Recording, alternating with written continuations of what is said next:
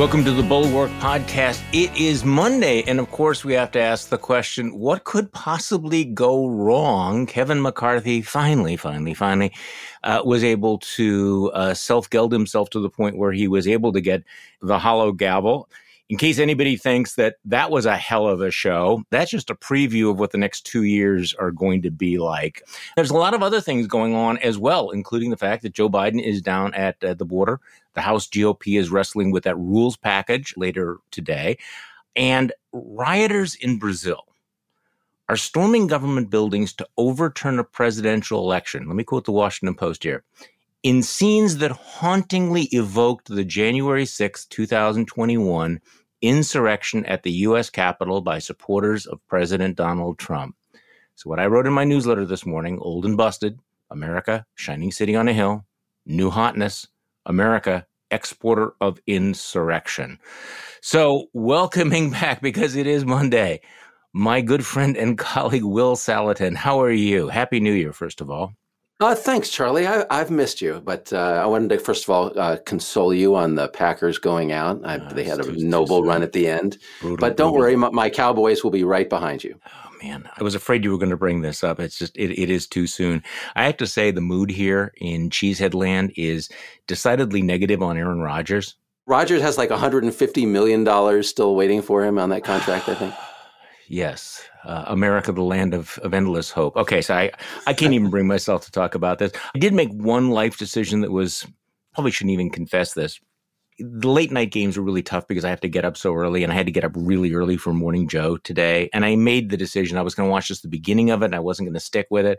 But of course, at midnight or so, I roll over, I wake up, I open up my phone, look at ESPN and go, are you kidding me? They lost to the Detroit Lions at home in a decisive game. I mean, what a bleak beginning. On the other hand, happy Monday to everyone from Detroit. I'm sure you're very excited. Exactly. Well, and Seattle, right? Oh, Seattle gets in and I never thought that would happen, but congratulations. The city of my birthplace. Okay, so I want to talk about, obviously, what happened in the Capitol and what's going to happen in the Capitol. I mean, amazing street theater going on the floor of the House of Representatives. I mean, almost fisticuffs, yelling back and forth and everything. But before we do that, let's start with the story out of Brazil, which is truly amazing. I mean, you have a very clearly organized attack on government buildings by right-wing supporters of the defeated President Bolsonaro. As the Washington Post reports, the attack, the most significant threat to democracy in Latin America's largest nation since the 1964 military coup, came a week after the inauguration of the new president to succeed Bolsonaro. It suggested a spreading plague of far-right disruptors in Western democracies as hardliners radicalized by incendiary political rhetoric refused to accept election losses, cling to unfounded claims of fraud, and undermine the rule of law. Well, Will, how did that happen? How on earth did that happen? First of all, Charlie, we're going to find out more about what connections there are beyond possibly Steve Bannon and others to, January 6th. It can't be a complete coincidence this happens on the anniversary of January 6th, roughly. And, there obviously everyone in the world saw what was happening in the United States a couple of years ago. So clearly we've set some kind of a precedent. That was the blueprint for this. The thing that really struck me about this thing was the first piece that I wrote for The Bulwark a year ago was, you don't have to think of yourself as an authoritarian to become one, right? If you believe that you actually won the election, you believe that the guy you voted for won the election, then you go down to the Capitol and you're protesting and you think that you're defending democracy. And all of these protesters turned rioters turned attackers in Brazil, when they're interviewed, are saying, our guy won, Bolsonaro won, it was fraud. This is very much like January 6th in that regard. The people who invaded the Capitol in the United States also thought Donald Trump won the election. So all you really have to do to these people is lie to them the way Trump did, the way Bolsonaro did, that they had actually won the election. And suddenly you've got an army of people mobbing for authoritarianism who think they're defending democracy. So you can be a foot soldier for fascism without actually being consciously a fascist. Exactly. The opposite, in fact. You think you're fighting the fascists. See, I think what's really extraordinary about all of this is how unsubtle it is and how clear the ties are between some of the January 6th architects and what's happening in Brazil. And I wonder whether or not people you get a little perspective, because everybody around the world looks at Brazil and goes, okay, this is an attack on democracy. Well, of course it was, just as January 6th was a fundamental attack on democracy. And so in my newsletter today, I said, it's quite relevant, to have screenshots of these various stories. Trump aides Bannon and Stephen Miller advising the Bolsonaros on next steps. Here's the insider. Trump aides are helping Brazil's president to dispute the results of the election he just lost. It's going terribly. Here's the Washington Post. Trump aides Bannon, Miller advising the Bolsonaros. And then you have Steve Bannon, who's on social media, and he is just one post after another openly supporting the violence in Brazil. He called the rioters Brazilian freedom fighters. He posted, Lula stole the election. Brazilians know that. Release the machines, over and over and over again. So a couple of points here. Clearly, he is deeply involved in all of this. There's a direct tie between Trump world and what's going on down there. They love this. And they're not making any pretense that, well, this is a peaceful protest and unfortunately there's some violence. He's actually posting pictures of people throwing rocks, etc. So he has moved from, the sort of pretend wink, wink, wink that we want this to be peaceful to screw that, praising this violent attack on the Brazilian democracy. So many of the people involved may not think they're fascists. I'm sorry. Steve Bannon has just gone, he's gone full fasci. I don't know how else you describe it. Somebody asked me this morning, can you remind me why Steve Bannon is not actually in jail? Right. Well, what these guys do is they incite. So what you're quoting from Bannon, that's classic, right? What he's saying is the system is corrupt, the system cheats, the system steals.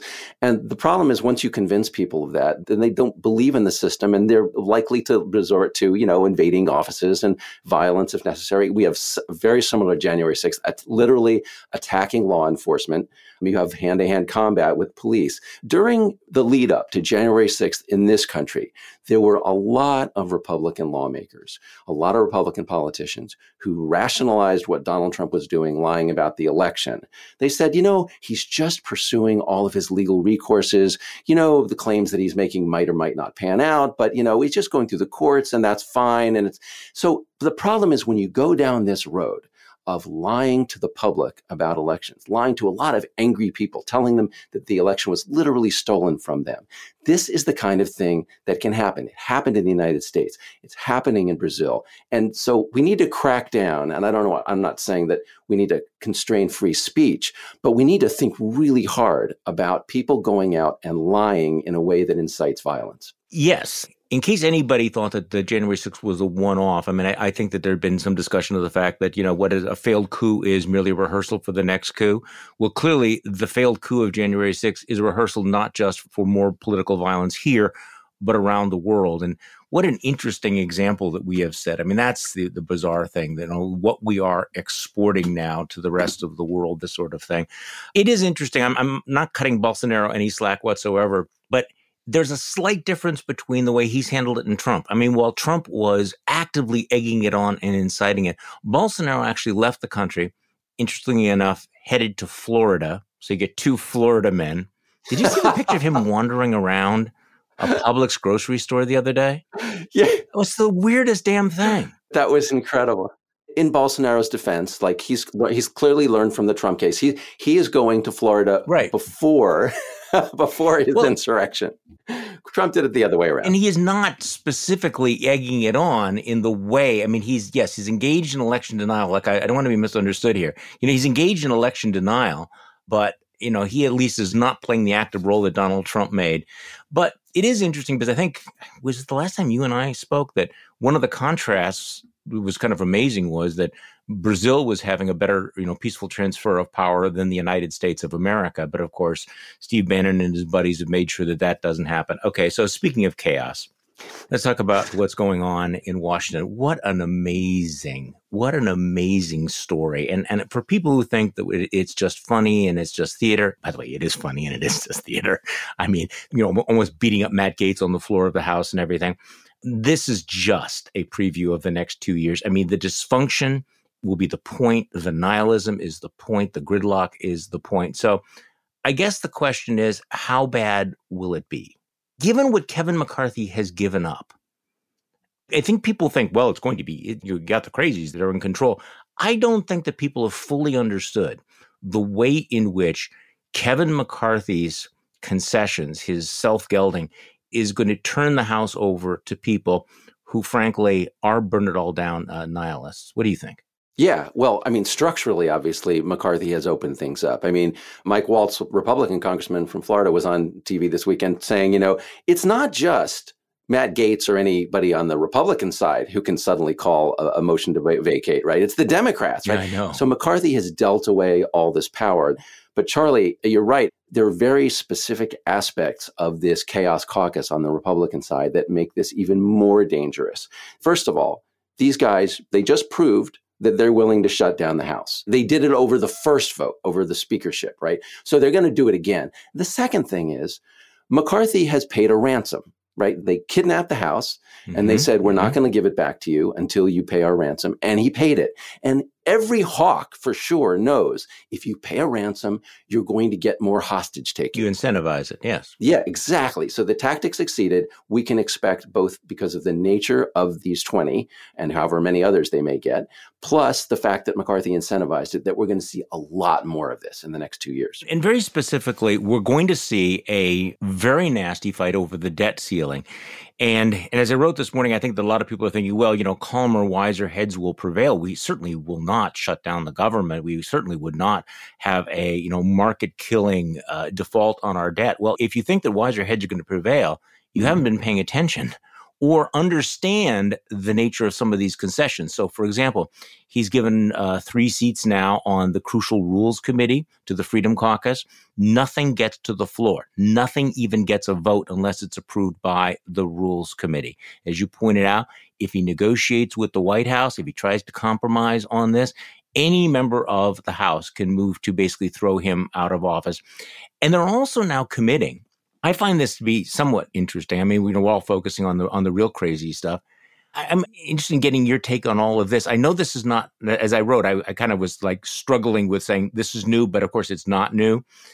It is kind of newish, to sort of, quote George Santos, that the GOP is turning its focus to open warfare over what they call fiscal conservatism. And so these fiscal hawks are intending to force this is the Washington Post, force the White House to agree to massive spending cuts, threatening a return to the political brinksmanship that once nearly crippled the economy and almost plunged the U.S. government into a default.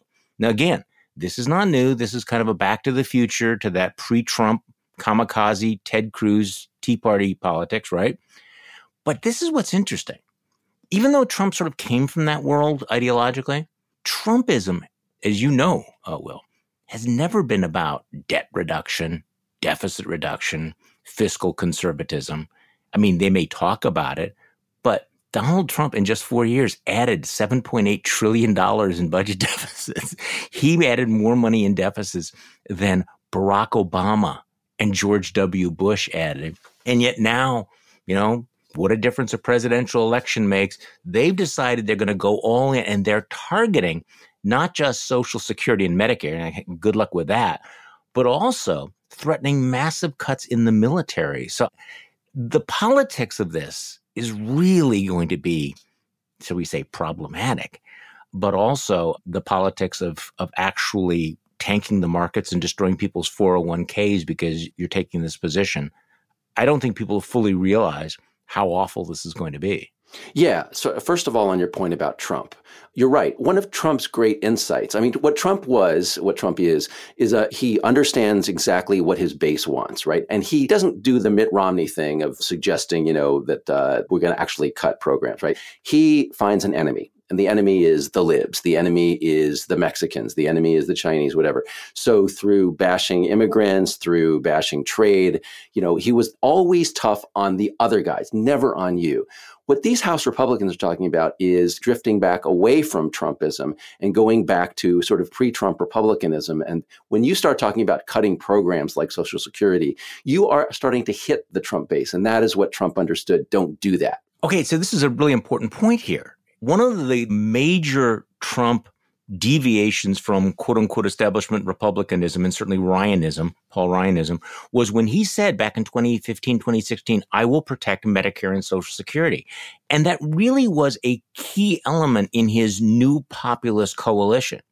So one of the dirty little secrets of the Republican Party and the Tea Party has been that they may talk a good game about spending cuts, but the actual rank and file don't have much appetite for cutting that. They do not want to cut Social Security. They do not want to cut Medicare. They want to cut programs for the needy. They want to cut foreign aid. They're willing to do, things like that. But to go to the wall, to cut funding for, national defense and for Social Security and Medicare is almost like a textbook case of political suicide for the Republicans. I mean, I posted some polls, which have been consistent over the years.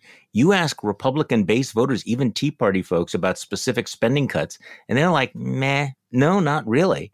And now suddenly you have this party that has spent the last 5-6 years wallowing in culture war politics going, hey, why don't we pivot a little bit to fiscal conservatism, which we basically didn't give a shit about for the last 4 years. I mean, how's that going to work out? Right. And, this gets to an important point, which is, we sat and we watched, Dr. Seuss and whatever, crazy, stupid cultural non-issue people that were raised on Fox News. And we would look at this and we'd say, this is so trivial and stupid. Why are they doing this? And the answer is what you just said. By focusing on those fake issues, they didn't have to deal with real issues, with real things like, the massive spending that we were doing and not paying for.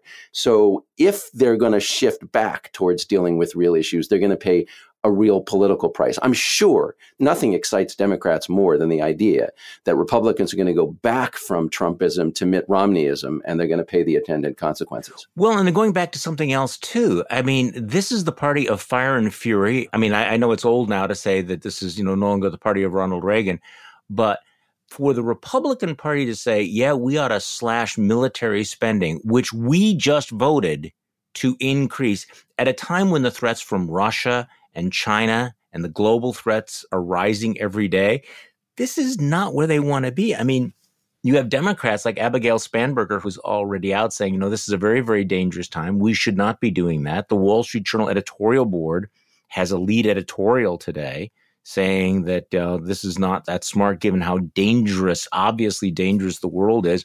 So it's going to be interesting to see how they play that. So can I just share with you my favorite read of the day, though? Go for it. I probably shouldn't even acknowledge this, but I just love it so much. The Media Research Center has a thing called Newsbusters, and for years it focuses on liberal bias, and it's whatever. And they have a whole piece today about something I said on television yesterday. It's very critical of me, and I love it, which may tell you a little bit about, there's a little bit, I don't know, what does it say that I actually enjoy? Okay, so the headline is MSNBC's Bulwark Snark. Yeah.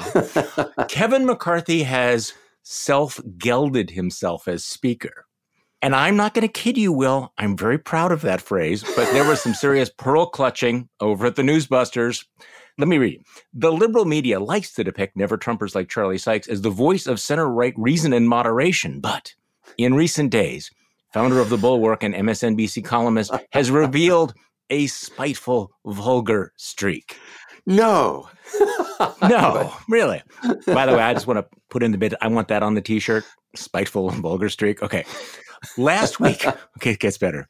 Last week, we caught him literally laughing as he reveled in Kevin McCarthy's sticky predicament in seeking the speakership and pronouncing with malicious glee the names of George Santos and Marjorie Taylor Greene as people McCarthy had to rely on.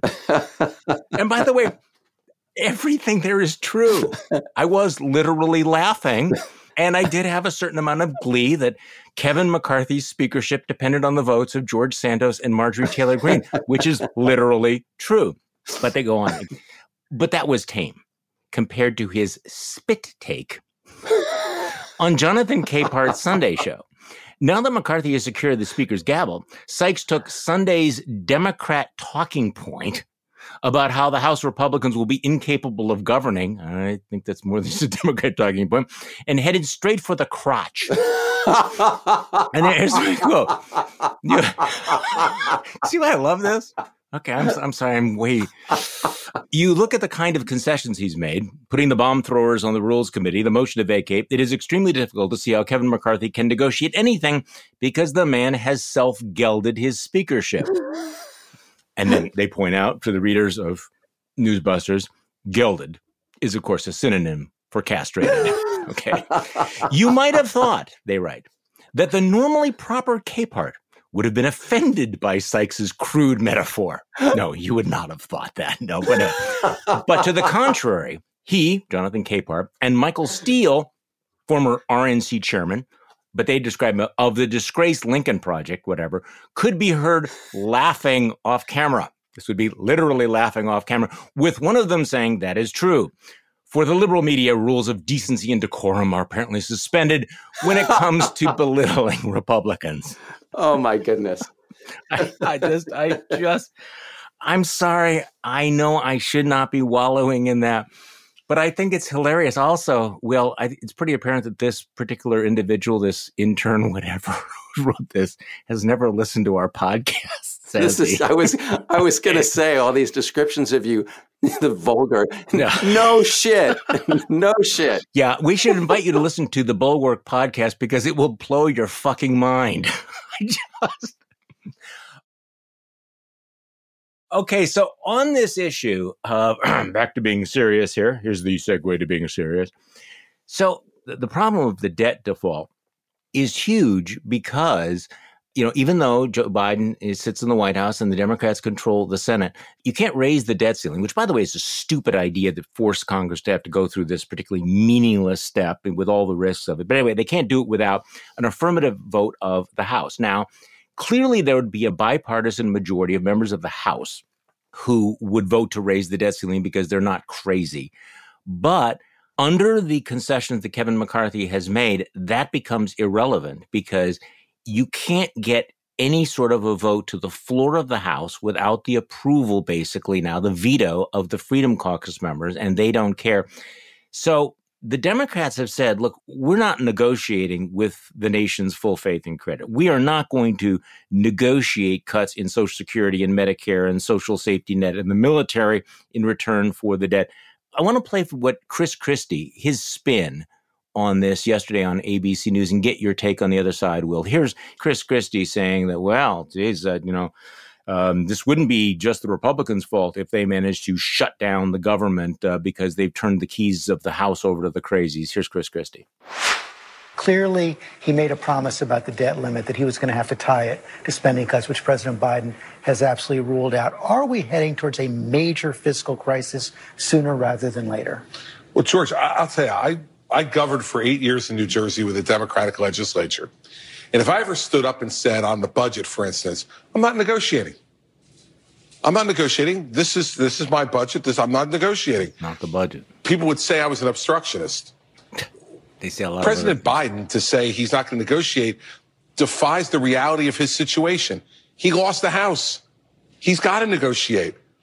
And so to say that the Republicans would be the obstructionists, well, now you have divided government, and both sides are going to have to give. Chuck Schumer's going to have to give, Joe Biden's going to have to give, and Kevin McCarthy's going to have to give ultimately. So if we have a fiscal disaster because of some of these things, it's going to be us judging who's been willing to negotiate and who hasn't.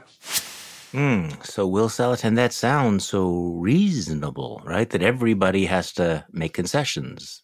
Divided government. And that is what's so tempting about this lie, right? And so what Christie's doing is he's obliterating, without quite saying so, the distinction between negotiating over a budget and negotiating over the debt ceiling. Right? Thank you. What Christie's saying about budget negotiations is entirely sensible, right? You do, like, should we spend more on this? Should we spend less on that, right? And you have a negotiation over that because you're making a decision. The part where you raise the debt ceiling is not a budget negotiation. That's where you're paying the bills for what you already agreed to spend. And it would be like, in the case of Republicans and Democrats, the Republicans having sort of paid no attention to the debt ceiling, specifically during the Trump years. A lot of attention before, now paying attention under Biden. Imagine that you and your spouse have differences about what you spend money about, right? And you run up a big credit card bill on things you care about. And then your spouse starts paying for things, and you decide that you're not going to pay the credit card bill for what your spouse is purchasing, not for what you purchase, but what your spouse is purchasing. So now you're threatening the credit rating of you and your spouse, right? And you're doing it selectively. And you're not doing it at the point where you should have had a discussion about what the two of you are going to spend money on or not. And that's basically what Christie is talking about here. McCarthy and the Republicans are going to hold up the debt ceiling and threaten a default, and with consequences to the credit of the United States and borrowing rates and everything that affects ordinary people over what should have been a budget negotiation. So this is why what Christie is saying is why it is bullshit. And I'm sorry to offend the folks from Newsbusters on that. Because as you point out, he is conflating budget with the debt ceiling. And he never had a vote on raising the debt ceiling in New Jersey when he was the governor. He never had to give up something in order to keep New Jersey from defaulting on its bonds. So there's not the same thing at all. But you can already see that even the normal Republicans are preparing to rationalize and spin something that will put the nation's economy at risk. This is what's extraordinary about it. And this is why I am very frustrated that we even have to have a vote on raising the debt ceiling. It's like writing into law a process by which every year or so, the U.S. government has to put a loaded gun to its head, and you hope for the best. And I think the hoping for the best is probably not the best, soundest strategy. No, and as you pointed out at the beginning, that language that Christie is using about negotiation, and we're going to hear a lot of that. This is what we're going to be hearing coming up to the debt ceiling. Reasonable people negotiate. Biden is refusing to negotiate. McCarthy is offering to negotiate. So McCarthy is the reasonable person. That's the spin. But as you and I just discussed, on principle, that doesn't make any sense because we're talking about whether you're going to pay the credit card bill, not whether you're going to buy the thing in the first place. But what's really notable about what Christie's saying there about negotiation is there is no principle involved. What he's saying is because the Republicans now have power in the House, because McCarthy now has a majority, you have to negotiate with him just as a matter of practicality. So this is part of the evacuation of the Republican Party of any principles, and where they're just saying anyone who has power, you have to negotiate with them just because of that power, even if what they're defending is not morally defensible. So they are pivoting from almost a sole focus on the culture war issues and the border to fiscal issues, but not completely pivoting from that. 3 of the 12 bills that they're going to be taking up first deal with new restrictions on abortion. I think we got a little flavor of how hard it's going to be to govern with this majority on some of the Sunday shows yesterday. So here's Nancy Mace. And there's 2 parts to this, and I'm interested in both of them. Number one, she doesn't hold anything back on her contempt for Matt Gaetz. And it raises the question, she's answering the question, well, how hard is it going to be to work with members of the caucus who just behave this way? And then she makes some very interesting comments as a pro-life Republican about this strategy of pushing through anti-abortion bills. So let's play Nancy Mace from yesterday morning. It's going to be very difficult. Matt Gaetz is a fraud. Every time he voted against Kevin McCarthy last week, he sent out a fundraising email.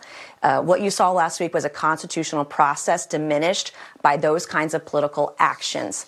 I don't support that kind of behavior. I am very concerned as someone who represents a lot of centrists, a lot of independents. I have as many independents and Democrats as I have Republicans in my district. I have to represent everybody. I am concerned that common sense legislation will not get through to get a vote on the floor. And for example, we have 12 bills that we're supposedly going to be voting on in our first week in office. 3 of them are abortion bills and pro-life bills. I am pro-life, but I have many exceptions. But they are not pieces of legislation that can pass the Senate and get onto the desk for the president to sign into law. And so if we're going to be serious about protecting life, for example, maybe we should look at more centrist views like ensuring every woman has access to birth control. Because if you can reduce pregnancies, you can reduce the need or want for women to have abortions. For example, a very common sense, pragmatic point of view. But that's not what we're going to be voting on this week. Yep. And I am concerned. I want to see pragmatics at work, common sense, fiscal conservative issues at work that represent all views. We ought to note that Nancy Mace, despite being the voice of reason there, was the one who actually flew up to New York to stand in front of Trump Tower to plead and pledge her endless fealty to the Orange God King. And now she is shocked to find out that, hey, we're not doing reasonable, pragmatic things. But your thoughts about that? I thought that was interesting that unprompted, she brought up, as a pro-life Republican, brought up her concerns about these anti-abortion bills that are going to be rammed through the House in the next few weeks. Yeah, well, I mean, what Nancy Mace is getting at there, in my opinion, and especially as you're pointing out, the distinction between the Nancy Mace wing, if I can call it that, and the Matt Gaetz wing, is this is not fundamentally about where you stand on the issue. They're both pro-life. It's about, what are you trying to accomplish? Are you trying to solve a problem, or are you trying to perpetuate an issue and raise money off of it by polarize, right? Exactly. And so what Nancy Mace is talking about there on abortion, about providing better access to birth control, and frankly, birth control that you can put in your arm and not have to worry about and don't have to think about every time you have sex, that actually, and I've looked at this a lot, that's actually the best way to reduce the number of abortions if your goal is to reduce the number of abortions. However, if your goal is to just raise money off the abortion issue, then you do what Matt Gaetz do and what most Republicans in the House do, which is you try to pass all these messaging bills to say we're against abortion, and the other side, not really true, is for abortion. And so that's the fundamental difference that's emerging in the Republican Party. So, and they're really talking past one another, because Matt Gaetz is not interested in actually passing legislation that will be signed, that will go into law, that will deal with a real world problem. He is interested in striking a pose, sending a message, and then raising money off of it. I mean, there's a completely different philosophy here. But it is interesting that Nancy Mace is throwing out these pragmatic ideas, including about, more readily birth control. This is the kind of thing that we didn't hear before Dobbs. Did we? We didn't hear this a lot. And now we are in kind of a new age and a new reality. So we're starting to hear some different little nuances. Nothing's going to come of any of this, but it is interesting, I think. Yeah, Charlie, do you remember the old saucer theory that basically in any Congress, somebody would sort of fall into the middle? And if somebody disappeared from the middle, like sort of Liz Cheney and Adam Kinzinger are out of Congress, is Nancy Mace falling into that role? Who else might fall into the role of saying, the middle is unoccupied, the sensible center is unoccupied, and I'm going to occupy it? Well, this is a question, and I know this will sound like the same old question, but let's try to pretend that it's quasi-fresh. Will moderate, reasonable Republicans begin to speak up? I know we've had this conversation, but you are seeing a number of them who are going, wait. When Kevin McCarthy gave away his power, he also gave away our ability to influence things, and we have our own agendas here. And some of them are just showing some signs of being more outspoken. I'm assuming that rules package is going to pass anyway. I mean, it's a test for him because, some of the moderates were making noise that, well, we're not going to go along with this. You've given away to the store to the Freedom Caucus. What about us? But I'm assuming it's going to pass. Do you assume the same thing? I do, and I worry about that, Charlie. I mean, I want the House to work, but I fear that what we're seeing is this fundamental advantage that the fringe has, that the extremists have over the middle, right? The extremists just proved they're willing to shut down the House for 4 days over the very first thing, a speaker. Meanwhile, you have these moderates. You have people like Nancy Mace, Tony Gonzalez. Gonzalez has said, Republican congressman who said a moderate who said he's going to vote against the rules package because too much was conceded to the extreme. Nancy Mace said she might. I mean, we'll find out today how many are doing that. But I don't want the House to be held up over the rules package. And yet at the same time, I worry that the moderates are going to lose power because they're not willing to threaten the whole institution while the extremists are willing to do that. No, I think you're right. I actually spent a lot of time over the weekend with a very, very smart Republican lawmaker who had kind of a gripe about some of the things that we do. And it was a very friendly conversation. I want to make that clear. But, his point was that he was very frustrated by the fact that, folks like us at the Bulwark will often portray everybody in the Republican Party as being nut jobs, as being part of MAGA. And he said, look at what's happening in Congress. Look what's happening in various other legislatures. Well, you'll see that the vast majority of Republicans are normies. They are not crazy. They are actually normal people, and they get lumped in with the crazies. And I understood, where he was coming from. But here's the problem. The normies get lumped in with the crazies because they won't stand up to the crazies. Because when push comes to shove, they enable the crazies. So the normies that he was talking about who got their speaker in Kevin McCarthy, right? What's the first thing that Kevin McCarthy did after being elected speaker? He had a selfie taken with Marjorie Taylor Greene. So Guy, do you understand that this is not us saying, hey, you people have become reckless and extreme and irresponsible because, you go along with all this. You have gone along with all of this now for more than 6 years. And I understand that it's frustrating that people think, that you're indistinguishable from the crazies, but I don't know. Isn't there a thing about you lie down with dogs, you wake up with fleas kind of thing? I mean, where'd those fleas come from, Guy? Look, in fairness to your friend, I think he's right. We should draw distinctions, but the distinctions are not necessarily going to be flattering, right? So there are extremists in the Republican Party. And by the way, we can draw some mirror images on the left, although it's not as big a problem over there. There are extremists. There are liars, right? There are people who are just going to lie about election fraud, for example, when they know better. They're maybe not extremists themselves, but they lie and they cause a lot of damage. And then there's a large class of cowards. And these are, you might call them normies. They are the Republicans who knew better, who tried not to join in, but they wouldn't stand up to Donald Trump. They wouldn't stand up to election lies. And today they don't stand up, to the fringe in the House. And then you have people who are normies and are brave, or just simply do the right thing. Adam Kinzinger said, look, we're not heroes. We just stood up when it was morally necessary to do so. And those people got kicked out of the House Republicans.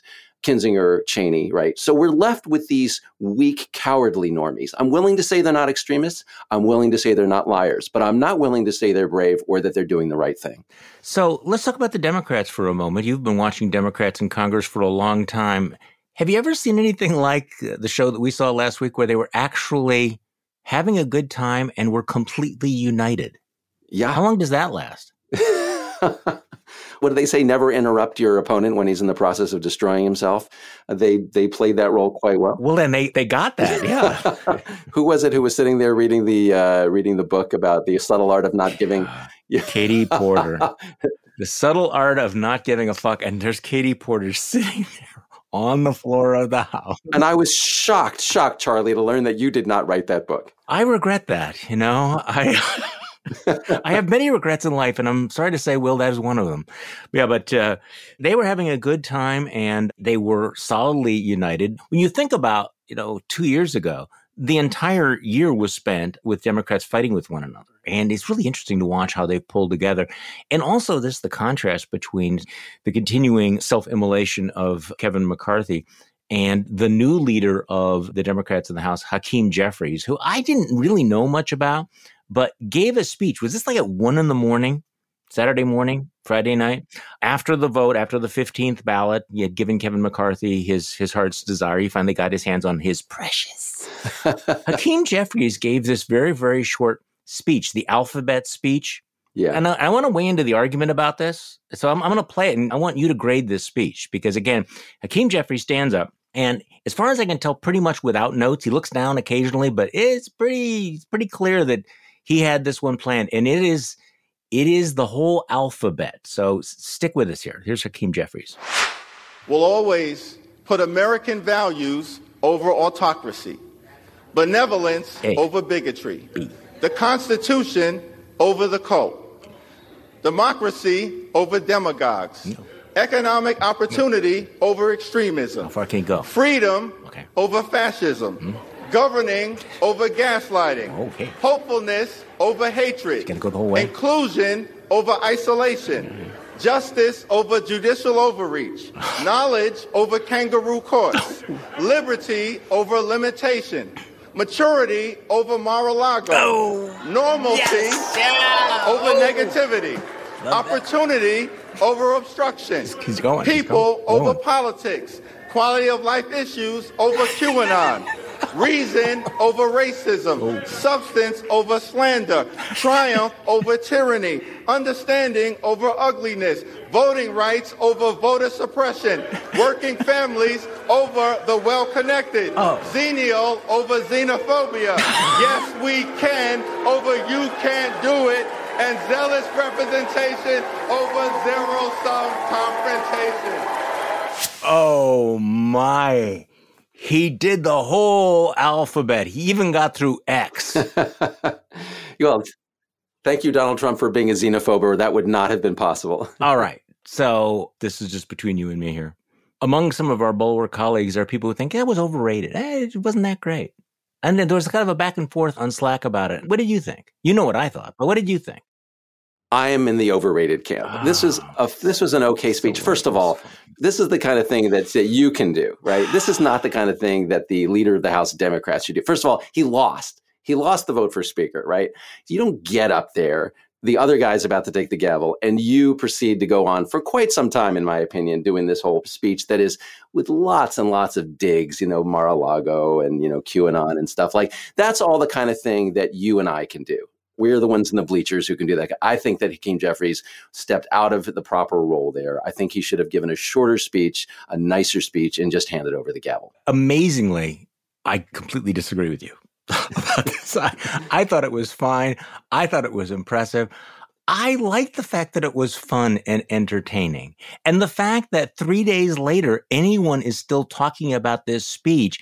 Can you tell me anything else any other member of Congress has said in the last 10 years that people talked about 3 days later?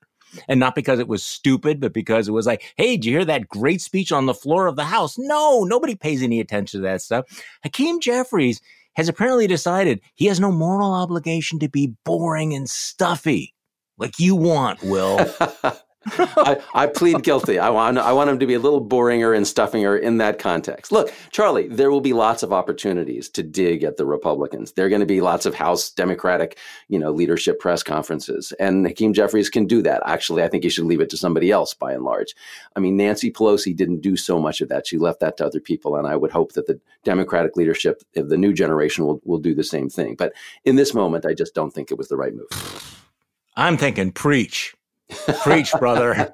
I don't know how this happened. I don't know how you have become the guy who's going, no, we need to have civility. And I guess, no, that's not that surprising. That is your position generally. But I thought it was okay. And also the fact that he pulled it off at 1 o'clock in the morning.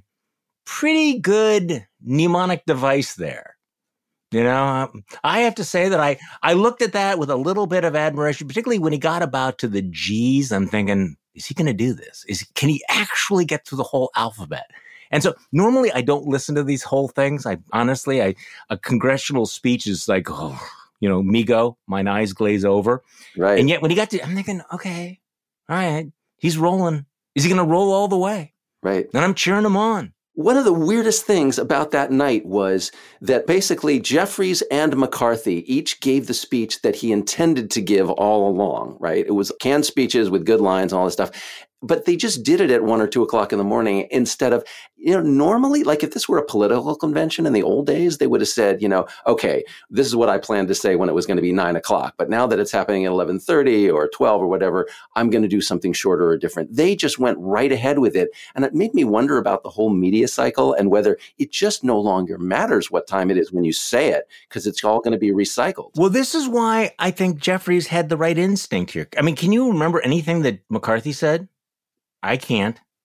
He came out and he said, thank you, Donald Trump, about it. It was kind of a tell. No one should doubt your influence. I mean, that struck me as a lot more, balm for the endlessly needy ego than it was an actual analysis. Hakeem Jeffries' speech has probably been watched, I don't know, what do you think, 10 million times on YouTube? Yeah. So yeah. Good on him. Yeah. All right. I need you to help me on this. You have President Biden rather belatedly going to the border, dealing with the crisis. He's being ripped by both the right and the left. He announced a border crackdown before he went there. He actually met with Governor Abbott on the tarmac, and Governor Abbott actually hands him a really insulting letter demanding all kinds of things. I'm struck again by how incredibly intractable these problems are, how deeply complicated they are, how politically almost insoluble they are given our current environment. So I want your thoughts about Joe Biden and where he's at on the border. This has been a significant negative for him. They have, by and large, I won't say ignored it, that's too strong, but this is his first visit to the border. Give me your take on this. Why is he doing this now, and is he doing the right thing? I think he is doing the right thing, and I think he should have done it sooner. And it may be, Charlie, that the White House decided, or Democrats decided they were going to pass all of the legislation and focus on the issues that they could get their whole coalition behind while they had the House and the Senate. And now that they're losing the House, he's going to sort of pivot over and work on an issue that Republicans are willing to work with him on, theoretically, which is border immigration, right? I have been frustrated increasingly over the last several months, because I like the Democratic Party as it is now better than the Republican Party as it is now. And the Democratic Party was not showing me, and was not showing most people in this country, that they were going to be serious about restoring some sense of order about the influx of people coming up the hemisphere and coming into our country. What Biden is starting to signal is that, yes, he will take a position on this issue and he will try to do something. And what really made me happy, Charlie, was Biden signaling that he is going to change the incentives, because the incentives for months, for years, have been show up at the U.S. border, claim asylum. Our system can't handle it. You'll get to come into the country. It'll be years before your case gets heard. If you don't qualify, don't worry. It'll be years before then. Maybe you don't have to show up, etc. Now he is saying, look, there's an app. And yes, these people do have apps, by the way. They apply for asylum first where you are, right? And give us some time to work on your case and determine whether you merit this. Don't show up at the border. In fact, if we send you back, you're not going to be able to come again. So he's reversing the incentives and making it better if you apply elsewhere than if you show up in person. And that is extremely important. And he said in his remarks at the White House, this is already having an effect. They're already seeing a sharp decline in the Venezuelans showing up because they've gotten the message about what's the best way to get in. I agree with you. And it is interesting that there are folks on the left who are jibing that Biden's policies are pretty much indistinguishable now from Trump's policies. And this reportedly infuriates the Biden people, because they're saying, no, you need to make these distinctions. You need, everything is not black and white. You need to understand what we are doing. And I think they have a point there. I think that there is a knee-jerk response that any sort of a crackdown on the border is somehow going to be inhumane or Trumpist. And it's not. I mean, this has always been a legitimate concern. It's a legitimate interest that Trump seized upon and exploited in a very, very bad faith, xenophobic way. But that does not mean that there's not a responsibility to deal with this.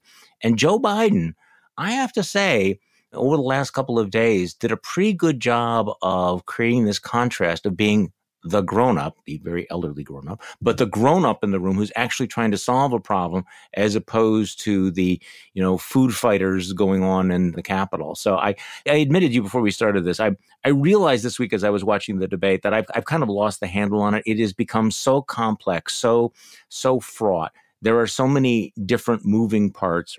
And also, there's a certain futility to thinking that Congress is ever going to work in good faith on all of this, because whatever Joe Biden wants, this House of Representatives is never going to work in good faith on the border with him, are they? No, I don't think so. But I don't agree with the argument that all of the immigration stuff has to be dealt with together, that it has to be comprehensive reform. That would be great. The Republicans are never going to do the part about where you try to stop the flow of people coming up the continent in the first place, right? They're not going to do foreign aid. They're not going to do anything like that. But they're going to focus on the border security. And I believe that it is possible to work out a sensible border security plan separate from all the other stuff, and that Biden is beginning to do that. I agree with you. Okay, so we have successfully launched Charlie and Will Monday for 2023. Yes, we have. So thank you for coming back on. Thanks, Charlie. I missed you. I missed you too. And thank you all for listening to today's Bulwark podcast. I'm Charlie Sykes. We will be back tomorrow, and we'll do this all over again.